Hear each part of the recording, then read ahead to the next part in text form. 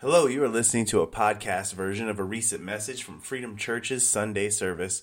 Freedom Church is a brand new church plant in Buckeye, Arizona. We meet weekly at Odyssey Preparatory Academy on Apache Road for services every Sunday at 10:30 a.m. If you're ever in the area, we would love to see you on a Sunday morning. My name's Andrew Cabani, and I'm the lead pastor of Freedom Church, and I just wanted to personally thank you for taking the time to listen to one of our podcasts. If you have a prayer request or want to make a decision for Christ after listening to our podcast, please contact us via the prayer request page on our website, freedomchurchaz.com. Enjoy, and God bless. Good morning. I knew I needed to bend over to put my water on the ground. I almost put the microphone, just kept the water, put the microphone down. That worked well. Good morning. Thank you, Cody, for worship. One thing I've always known in all my life of ministry is that I'm not the words guy. I should not be the words guy. I get too much into worship, and that's why the words were all messed up. So sorry about that. Today, if I have to fill in, I'm going to be like, yeah, oh, God, I should push the next slide. Sorry, I'm not the words guy, but I can fill in a pinch. All right, Billy Shakespeare.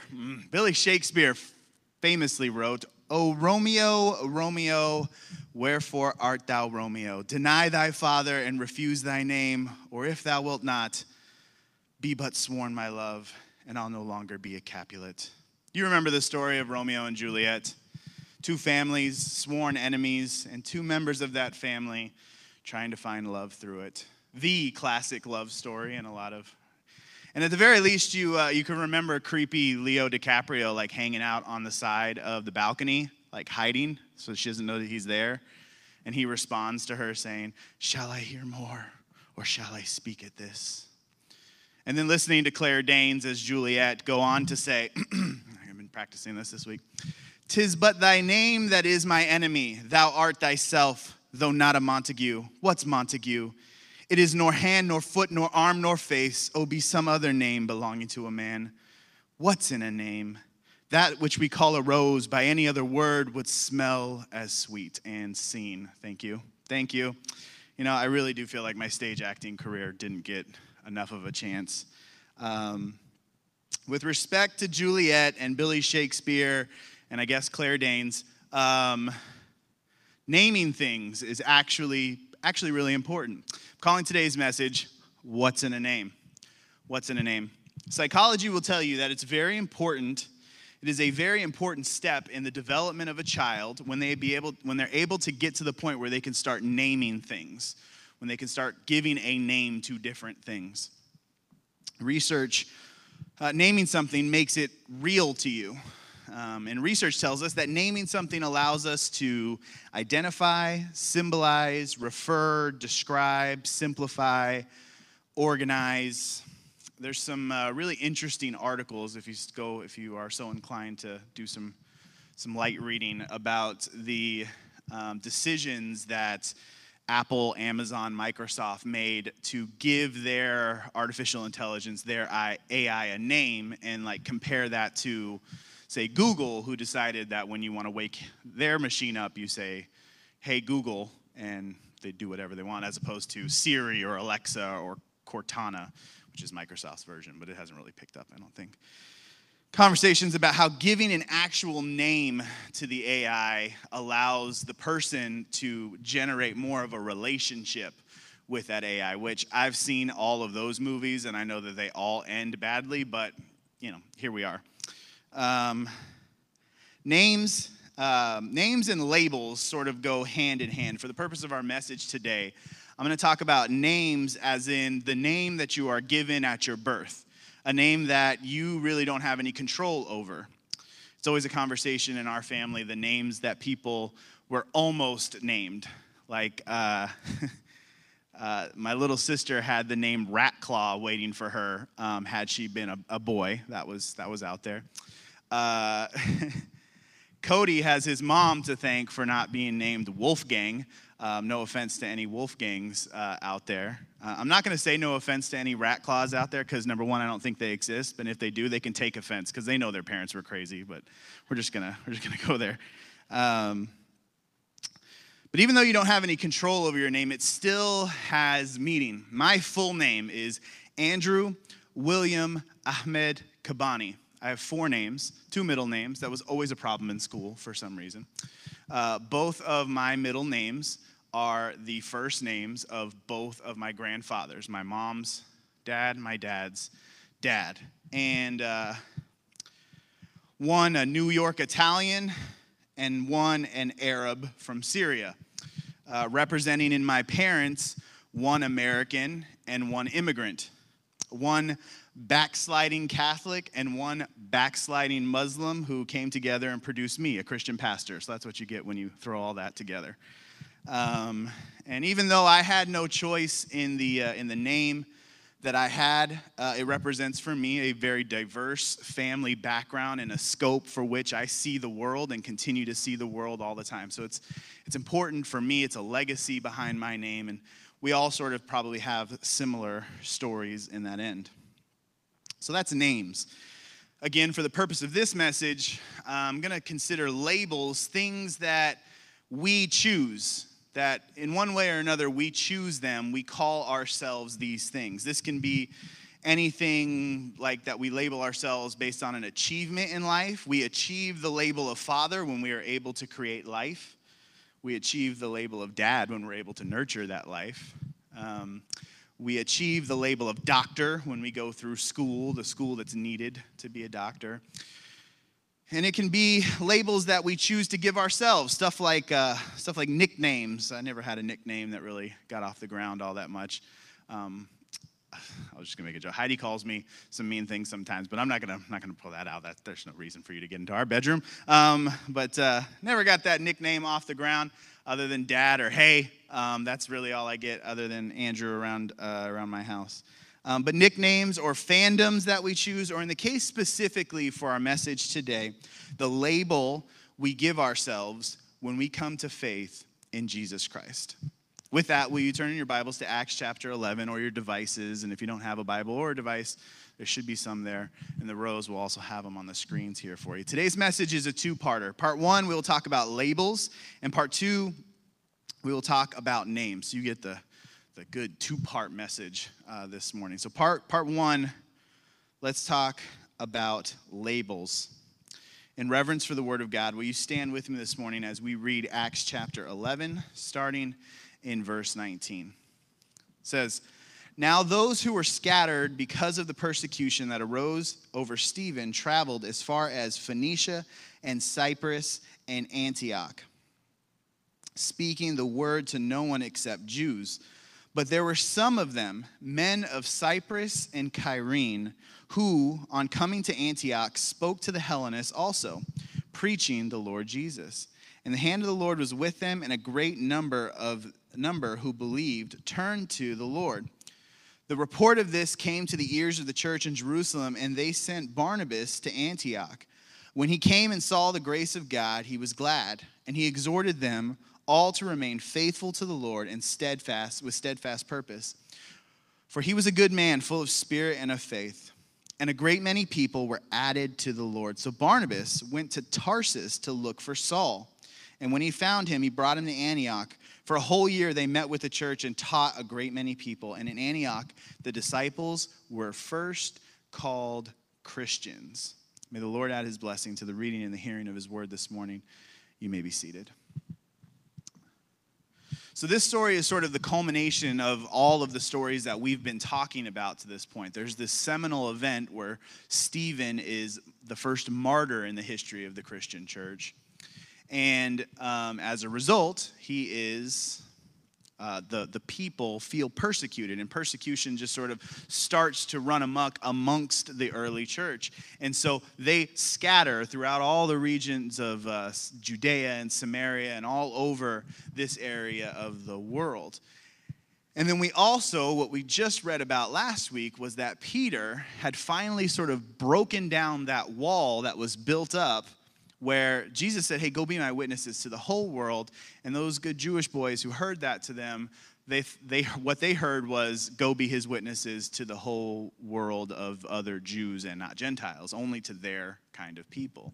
And so Peter had just broken down that wall and said, "Hey, it's time." The Holy Spirit fell on the Gentiles the same way it falls on the Jews. And as I say every week, all good Gentiles say, amen, thank you, Jesus, that's our way to heaven.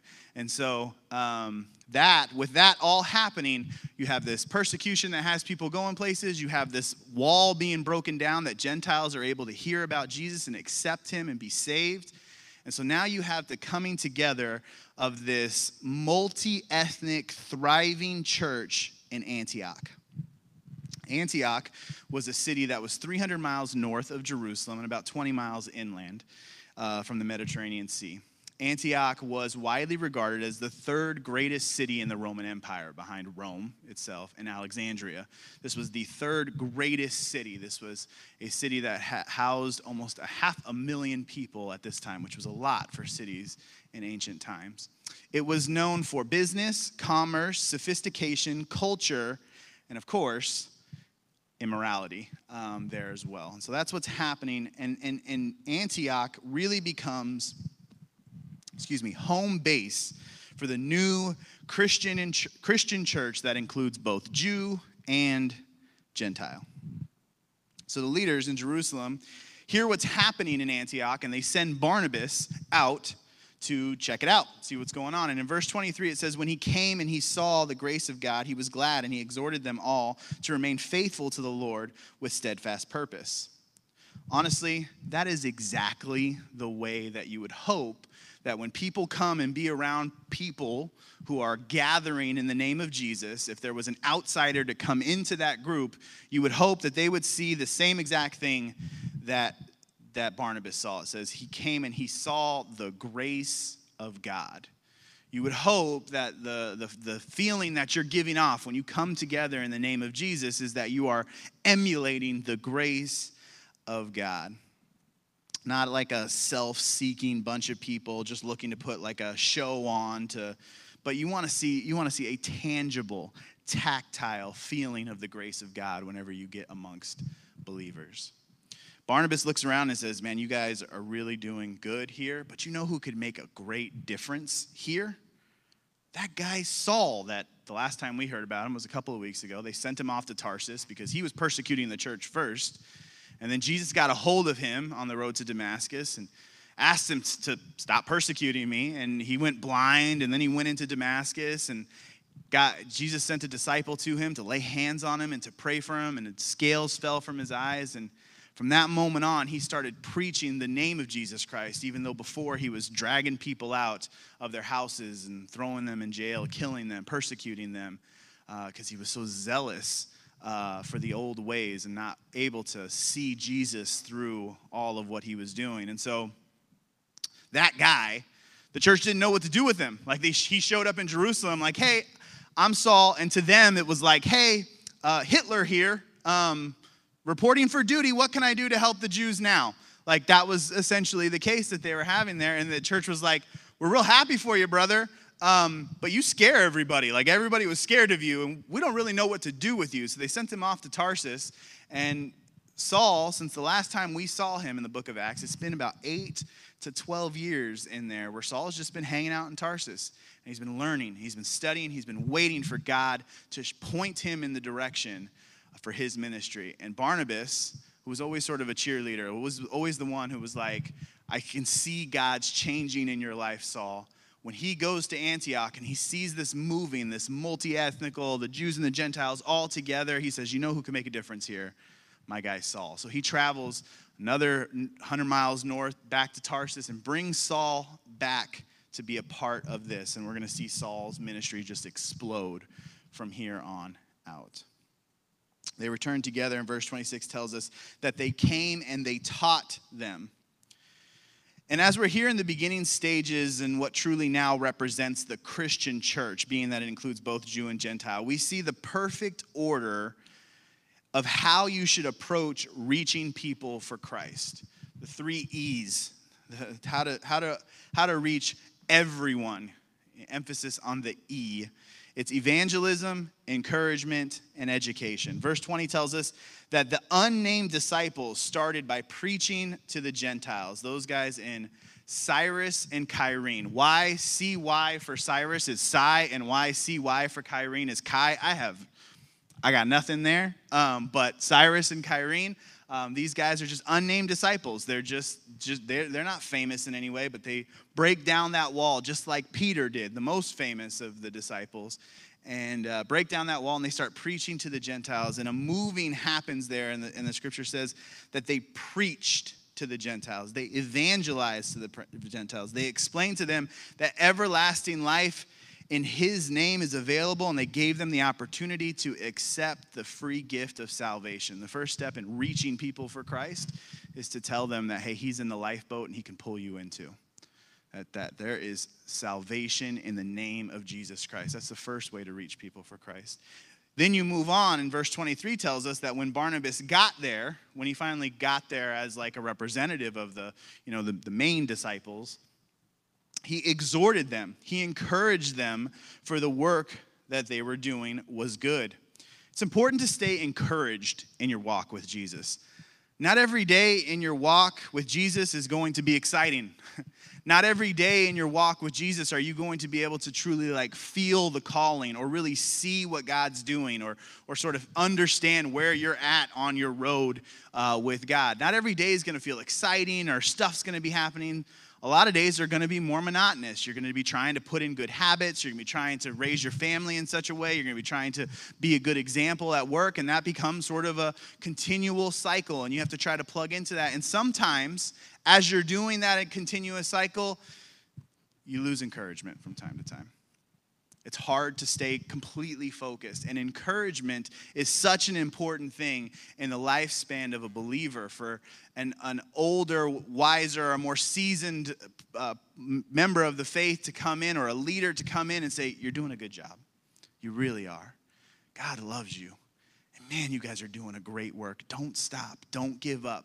That is so, so, so important in the life of a believer. And finally, verse 26 tells us that when Saul and Barnabas came back to the church, they began teaching them the ways of God, giving them an education on who Jesus really is and how to put things in place in your life to follow him forever. That's what we do every week. That's what my aim is every week as we open up the scriptures together, is to teach the word of God, to be able to take things home every single week. Now, hopefully there's some evangelism in there, and hopefully there's some encouragement in there, but we're also trying to teach things that we can apply to our lives, that while we're kind of doing the monotonous things of getting through this life and getting to the next checkpoint and all those things, that we can put little things into our lives to allow us to follow God and to really hear from him on a day-to-day basis. And this all culminates in verse 26 when it says, and in Antioch, the disciples were first called Christians. This is the first time that the church followers of Jesus are given the label of Christian. To this point, followers of Jesus have been called disciples in chapter 1 of Acts, believers and witnesses in chapter 5, brothers in chapter 6, followers of the way and saints in chapter 9. Later in Acts chapter 24, they'll be called Nazarenes. But here they are given the label of Christian. The suffix IAN, meaning in the party of Jesus, Jesus-ites, or little Jesuses. Additionally, the suffix was used at this time. The suffix IAN was a lot of times used as a military term. You would add the term IAN to the end of your label to say who you belong to in terms of the military. Last week we talked about Cornelius, the centurion, as in he was under the authority of the Roman century. So in a way, the label of Christian means that you are soldiers under the authority of Christ. I like to think about it that way. Notice the wording of the scripture. It says that they were first called Christians. First called Christians. That really speaks of the order in which we should rank the labels that we give ourselves. You know, I like to do this on my own, like a little bio on Instagram or Twitter or whatever, and you say, who are you? Well, I'm very first, the highest ranking of the order of the label that I give myself on top of everything else. I'm a follower of Jesus Christ. I'm a Christian. I am first called a Christian. Then I'm a husband. Then I'm a father. Then I'm a Pats fan. Then I'm a Suns fan, all that kind of way down. Probably Suns above Pats, but it depends on what season it is, I guess. But it all makes its way down. At the very first label that we should give ourselves as followers of Jesus should be as a Christian.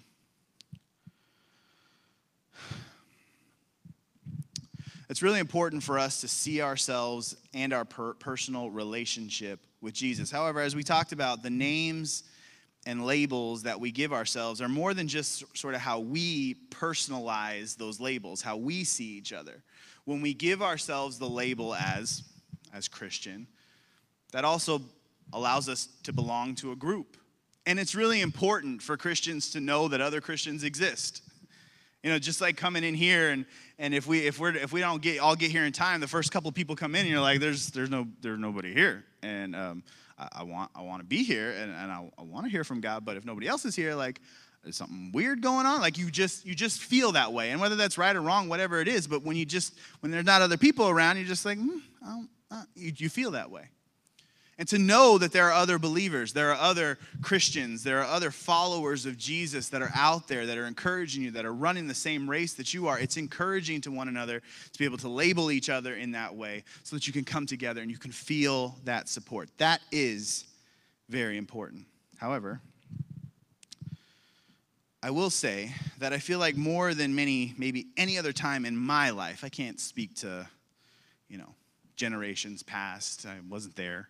And this is more of a vibe thing than I don't have like statistics to back this up. This is just more of a vibe thing in my life.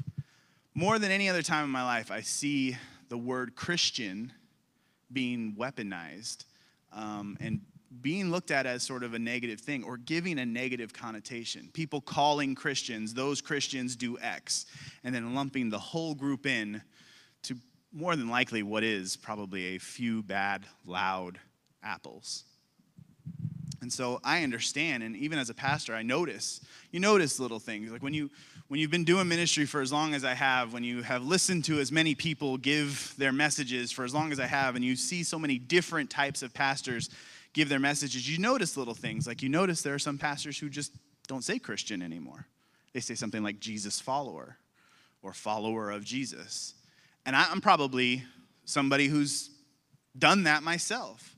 Because when you say the word Christian, all of a sudden it's Christian nationalist, Christian this, Christian that you think of headlines where you see the word Christian and you put all of that stuff in. And I'm not here to come against any of that kind of stuff. Again, I've talked about when these like political hot topics come up, if you're waiting for me to say, thus says the Lord about Christian nationalists, you are in the wrong church. We ain't doing that here. We're talking about the Bible and what Jesus says. I don't condemn anybody for anything. Let's talk about the Word of God. I'll let the Holy Spirit do all that condemning.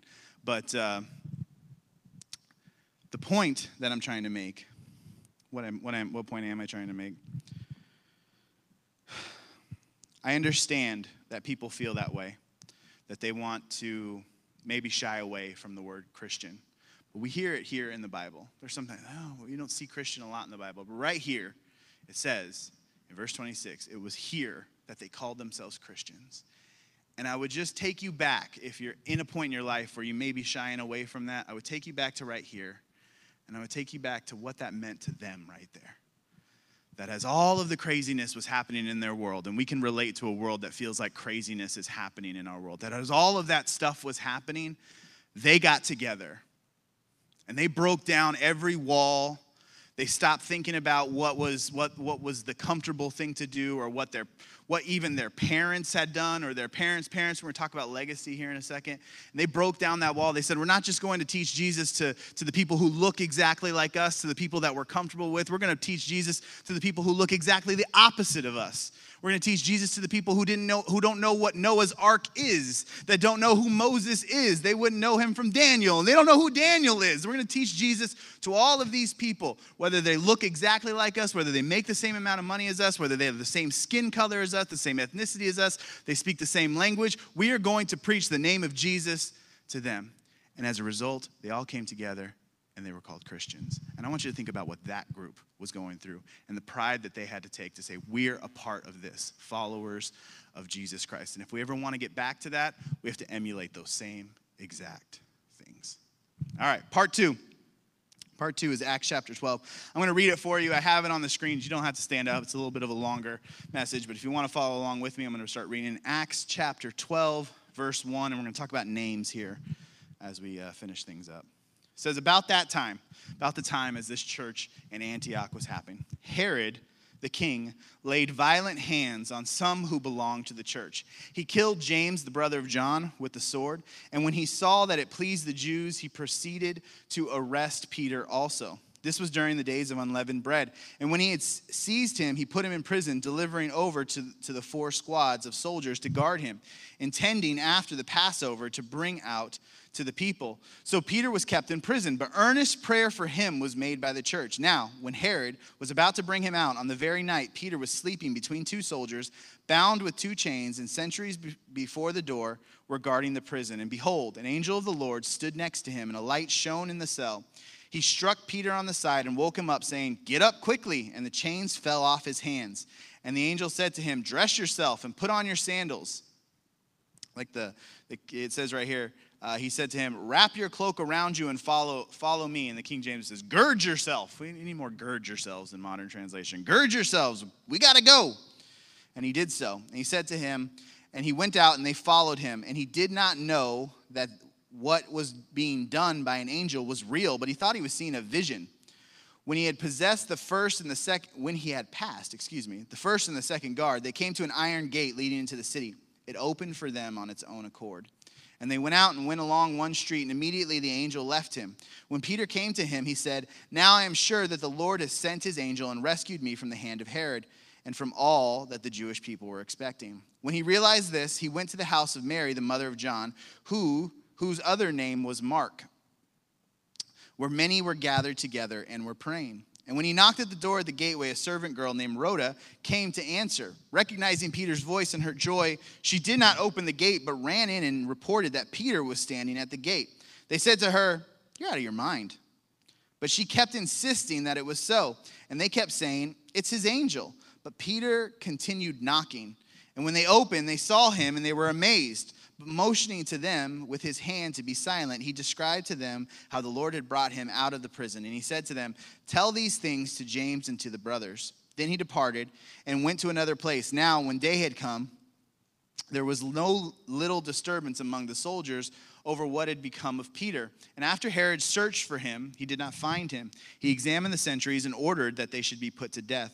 Then he went down from Judea to Caesarea and spent time there. Now Herod was angry with the people of Tyre and Sidon, and they came to him with one accord. Having persuaded Blastus, the king chamberlain, they asked for peace because their country depended on the king's country for food. On an appointed day, Herod put on his royal robes, took his seat upon the throne, and delivered an oration to them. And the people were shouting, "This voice of God, not of a man only." Immediately, an angel of the Lord struck him down because he did not give God the glory. He was eaten by worms and breathed his last. But the word of God increased and multiplied. So we have a king named Herod, who we'll talk about Herod here in just a second when we talk about names, that name Herod. But to start off, what we know that Herod did is that he ordered the execution of James. Now, this James is the brother of John, fellow son of thunder. He was one of the original 12 apostles. And he kills James, and then he arrests Peter and shackles him to 4 guards. And what happens next is a beautiful lesson in the power of prayer. The power of prayer. First, and I have it here for the overhead, prayer is the solution to our challenges. Verse 5 says, "So Peter was kept in prison, but earnest prayer for him was made to God by the church." As in, here's the problem, the solution was prayer. That there was prayer that was there to provide a solution. And that, honestly, that might be hokey to some of you. That might be eye-rolly to some of you to say that prayer was the solution to him being arrested. And I'll be honest, when I know that there are far too many times in the life of a Christian, in the life of a church, in the culture that we've come up with in church, where people will come to you and they will talk about a challenge that they're having, and instead of us intervening, it's, I'll pray for you, brother. I'll pray for you. And that's just almost like it's used as like an opportunity to just kind of, okay, well, you're making me uncomfortable, so I'm just going to say something so we can move on to the next thing. And sometimes we don't even pray. Sometimes we do, which is good. But sometimes we don't even pray. Or it's been used as an opportunity to say, I could sort of step in and actually help in that problem, but I'll just sort of take the easy way out and just say that I'm going to pray. And that leads to, when I say prayer is the solution to our challenges, that leads many people to be like, yeah, sure. But look at our text here. From the context of this scripture, we are led to believe that the entirety of the Christian church was all together praying for one specific thing. Can you imagine what would happen if the entirety of the Christian church in 2022 came together, broke down all those walls, and all prayed for the exact same thing? Can you imagine what that would look like? It reminds me of what it says in 2 Chronicles chapter 7, verse 14, powerful scriptures, when it says, if my people, which are called by my name, shall humble themselves and what? Pray. And seek my face and turn from their wicked ways, I will hear from heaven and I will forgive their sin and I will heal their land. This is what the Christian church is doing. As a whole, they are praying for this problem that they have, that Peter has been thrown in prison, and God hears and God heals and God comes down and makes a difference.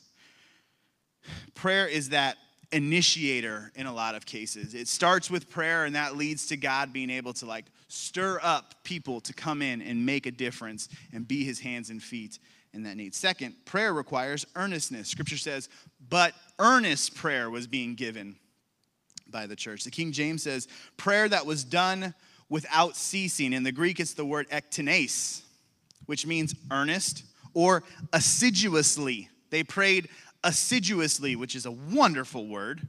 Assiduously means with great care and perseverance. That's how they pray. It means they truly prayed from their heart, and they did it continuously. They didn't stop. Let me just give you a little like life hack when it comes to praying. Don't be fake when you're praying.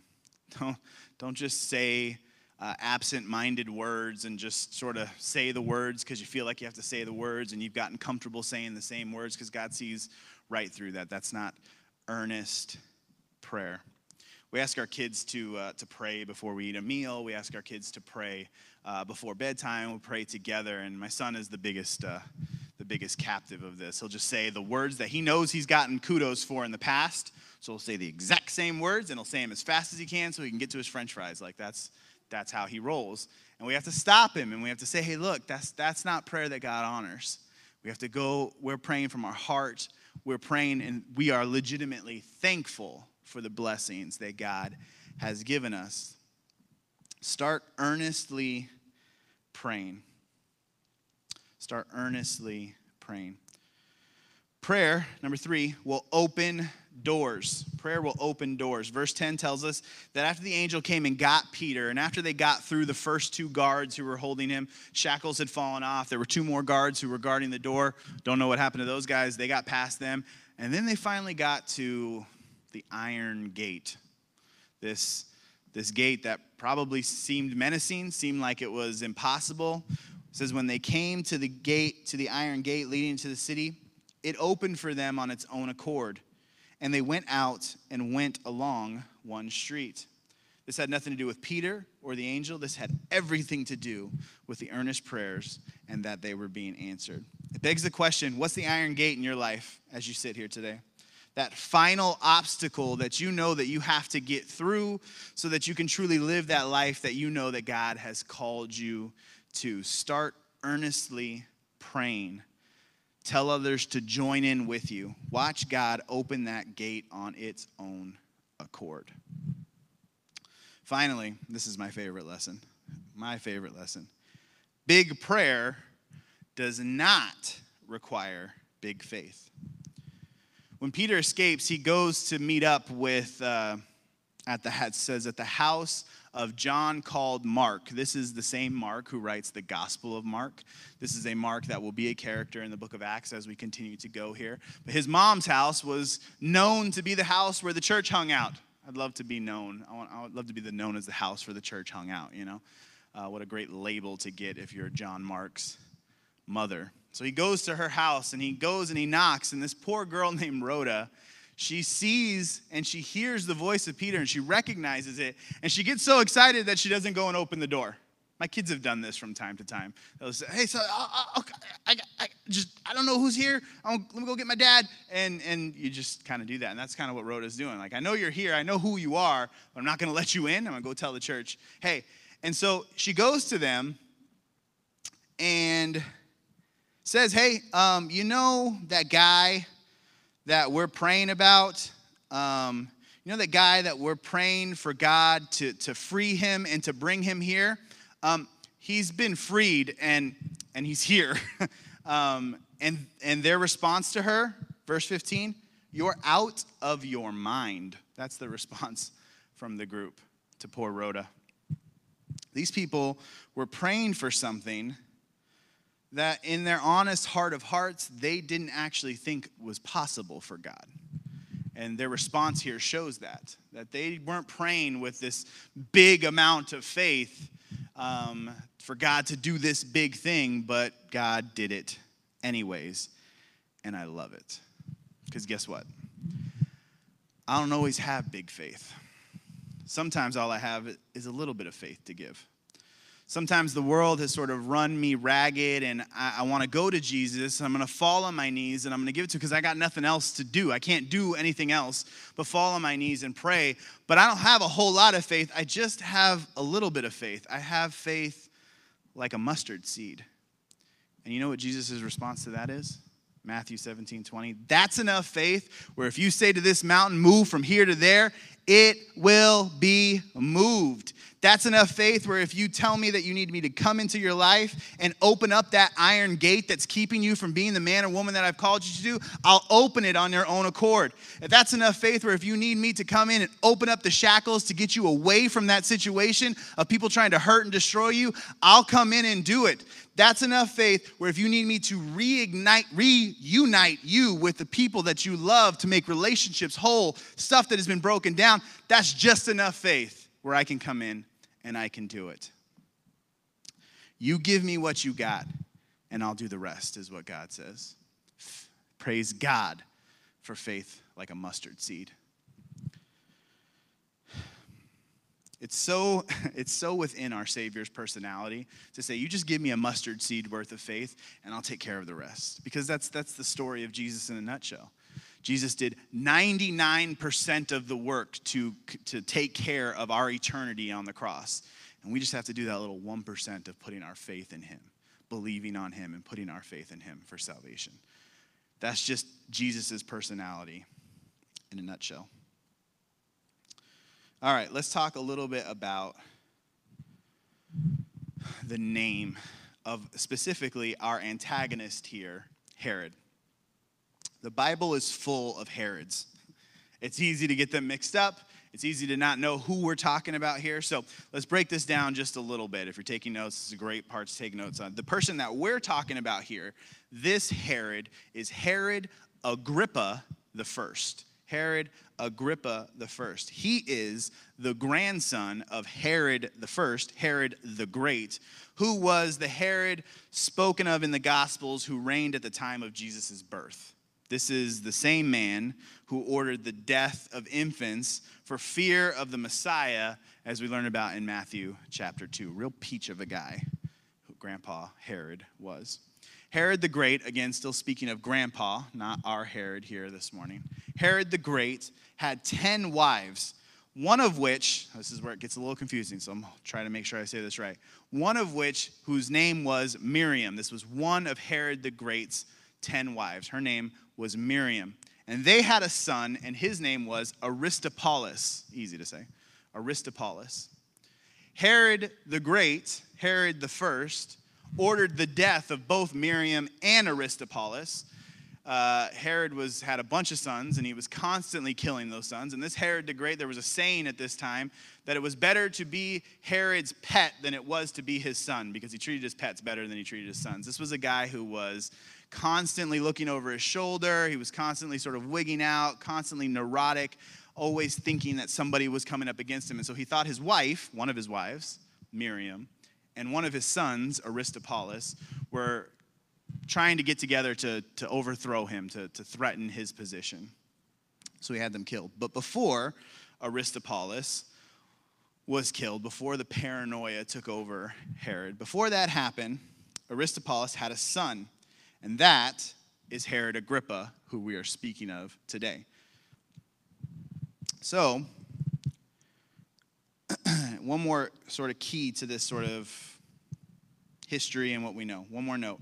Miriam, Herod Agrippa's grandmother, mother of Aristobulus, was a direct descendant of the Maccabees. Now, if you don't know your Jewish history, I don't blame you, but just know this was a really important family in Jewish history. This meant that his grandmother, our Herod Agrippa I, his grandmother was fully Jewish, married to a Roman. So this made Herod Agrippa half Jew, quarter Jew, however, I don't know, 23andMe, we'll figure out exactly what he is. But, he's got a lot of Jewish in him. And that was a lot, what history tells us about our Herod Agrippa I, is that he was fascinated with the Jewish people. And that he was, because of his grandmother's lineage with the Jewish people, constantly trying to get the acceptance of the Jewish people. And if you've been with us for a few weeks, or again, you know anything about the Jews themselves and why it was such a big deal that they broke down that wall for the Gentiles, Jews aren't always keen on giving that acceptance to people who aren't full-blood Jews. That just was never a thing for the Jewish people. And so Agrippa lived his life constantly sort of on this rat race of trying to get the approval of these people and never actually accomplishing that. Trying to do things that would please the people, like killing James, like arresting Peter, trying to get the approval of the Jewish people, but never actually getting those things. I'm so far off my notes here. I want to make sure I have everything here. Our story tells us that when Agrippa finds out that Peter has been freed, he kills his guards. And then, in a rage, he goes to this small town, still sort of breathing fire. This is now Agrippa's story, not Herod the First, not Herod the Great story. This is Agrippa's story, where he is upset that Peter's gone. He kills the sentries that were guarding him. And then he goes to this small town, which Scripture tells us this small town, like they depended on the king to get their food. So when he comes in there, the people are all there and they're just saying, "Oh, you're the best. I know you're in a bad mood, Agrippa, but you're the best. You don't even speak like a man. You speak like a god. Like people should really listen to you. You're the best." And Agrippa's starting to feel a little bit better. He puts on his good robes and he gets into the throne and he says, "Tell me more about how I'm a god and not a man." And then the Bible, what we just read, tells us that he was struck down in that moment and eaten by worms. So that's how you're a god. That's how you're rolling here, Agrippa. Cody, you can start to make your way up here. We're going to close this down. In many ways, Agrippa's story is one that shows that you can get what's coming to you. It's a story that tells us that lesson. If we read the life of Agrippa, we can see, hey, don't get too full of yourself, because one moment you'll be sitting on a throne, the next minute worms are eating you. There's a story, there's a lesson to learn there. But in a lot of ways, it's also sort of sad. His story is sort of sad.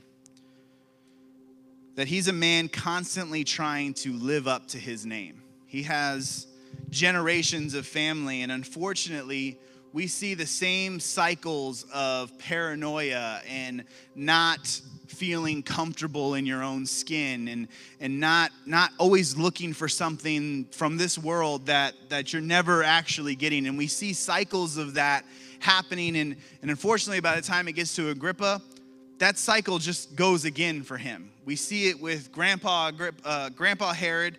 We see it, Aristobulus doesn't get a chance to because he's taken off the map. And then we see that repeated again for Herod Agrippa. And it's sort of sad when you think of it that way. I think many of us can find ourselves in that same position. That whether we are named after them or not, we may be repeating the same patterns that we have seen our family go through in times before. That either that's a pattern that involves, no Jesus at all, just away from the church and kind of doing their own thing and getting into bad things and trying to be good people, but ultimately just continuing to a lot of these same things, never feeling comfortable in our own skin, always trying to reach out and find something in this world that never tastes right, doesn't satisfy the soul. Or even for some of us who grew up in churches, we have families that are around churches all the time. And we know the name of Jesus. We know a lot of these stories, but we also see that cyclical effect there. That sometimes we're going to church and things are good and everybody's really close and we're praying together as a family. And then sometimes things get tough and we fall away. We stop going to church. We stop connecting. We stop praying. And you can see the tough stuff that happens or bad things happen within a church. And then we see ourselves sort of repeating that cycle, trying to, live up to the name. And I will tell you that that's not what Jesus wants for us. Jesus came to give us life and life more abundantly. We talked about that last week. How about we let that family toxic cycle go ahead and stop with us? How about we change course for our family, and instead of a toxic cycle that revolves around the world, we make a stand for not only ourselves, but the generations to come and say, we're not going to have a toxic cycle that revolves around the world. We're going to have a life-giving, soul-cleansing cycle that revolves around Jesus Christ. And that's a decision that we all have to make. To not just allow our name to be a self-fulfilling prophecy in our life, not to just let our past be a self-fulfilling prophecy about what's next. It's to stand in this moment and say, I hear from you, Jesus, and I see what you're doing, and I see that your love breaks down all the barriers and all the preconceived notions of what I think it meant to be a Christian. You break down in your word. You say it's not about that. It's about showing the love of Jesus Christ and the name of Jesus to go from sea to shining sea, from nation to nation, to break down all those walls. That's what it means to be a Christian. And I'm going to stop the cycle that I've seen in my life of we try for a little bit and then we fall away and it's just this rocky roller coaster. We're going to stop it right now. We're going to stop those cycles. We're going to make our name mean something else. That's an option that we always have, to say, it stops with me. So as we close today, we're going to open up the altars. We give time. Cody's going to play a little bit. We're not going to have the words on the screen. It's going to be real intimate in this moment. I would really encourage you to stand with me. You can stand right now. And to take some time and think about your own life and the things that God is working on in you and the cycles that you may be even unknowingly repeating in your own life. God will bring those to memory, to pray through them. And if you want to pray with somebody, I'll be down here to do just that. Altars are open if you want to pray by yourself. I just want to give some time to let the Spirit move and to concentrate on the word that God has given us this morning. Father God, Lord, we thank you that you've given us the opportunity to come into your house to hear from your word. Father, I ask, Holy Spirit, that despite the words that I may have said, will you continue to teach your people this morning? Will you reach down into their lives, into their hearts, and let them hear from you this morning? And Father, if there's anybody here hearing my voice that does not know you as their Lord and Savior, that, Father, maybe generations before or even they saw a bad view of what a Christian looks like in their life, Father. And they don't know what I'm talking about here, where it's this Christian that breaks down all borders, that doesn't see skin color, that doesn't see their lot in life, that's just about giving life and life more abundantly, everlasting life, a Savior who loved his people so much that he said, I'll take on all of your sin and all of your shame, and I'll get on that cross and I'll die for you, and then I'll defeat death 3 days later. That's what it means to be a Christian. And maybe this is the first time they're hearing it. Father, I ask that you speak to them this morning, that today be their day of salvation. Give them the encouragement to reach out to you, ask you into their heart, Father. Whatever the need is, Lord, we open up this altar time for you. In Jesus' name.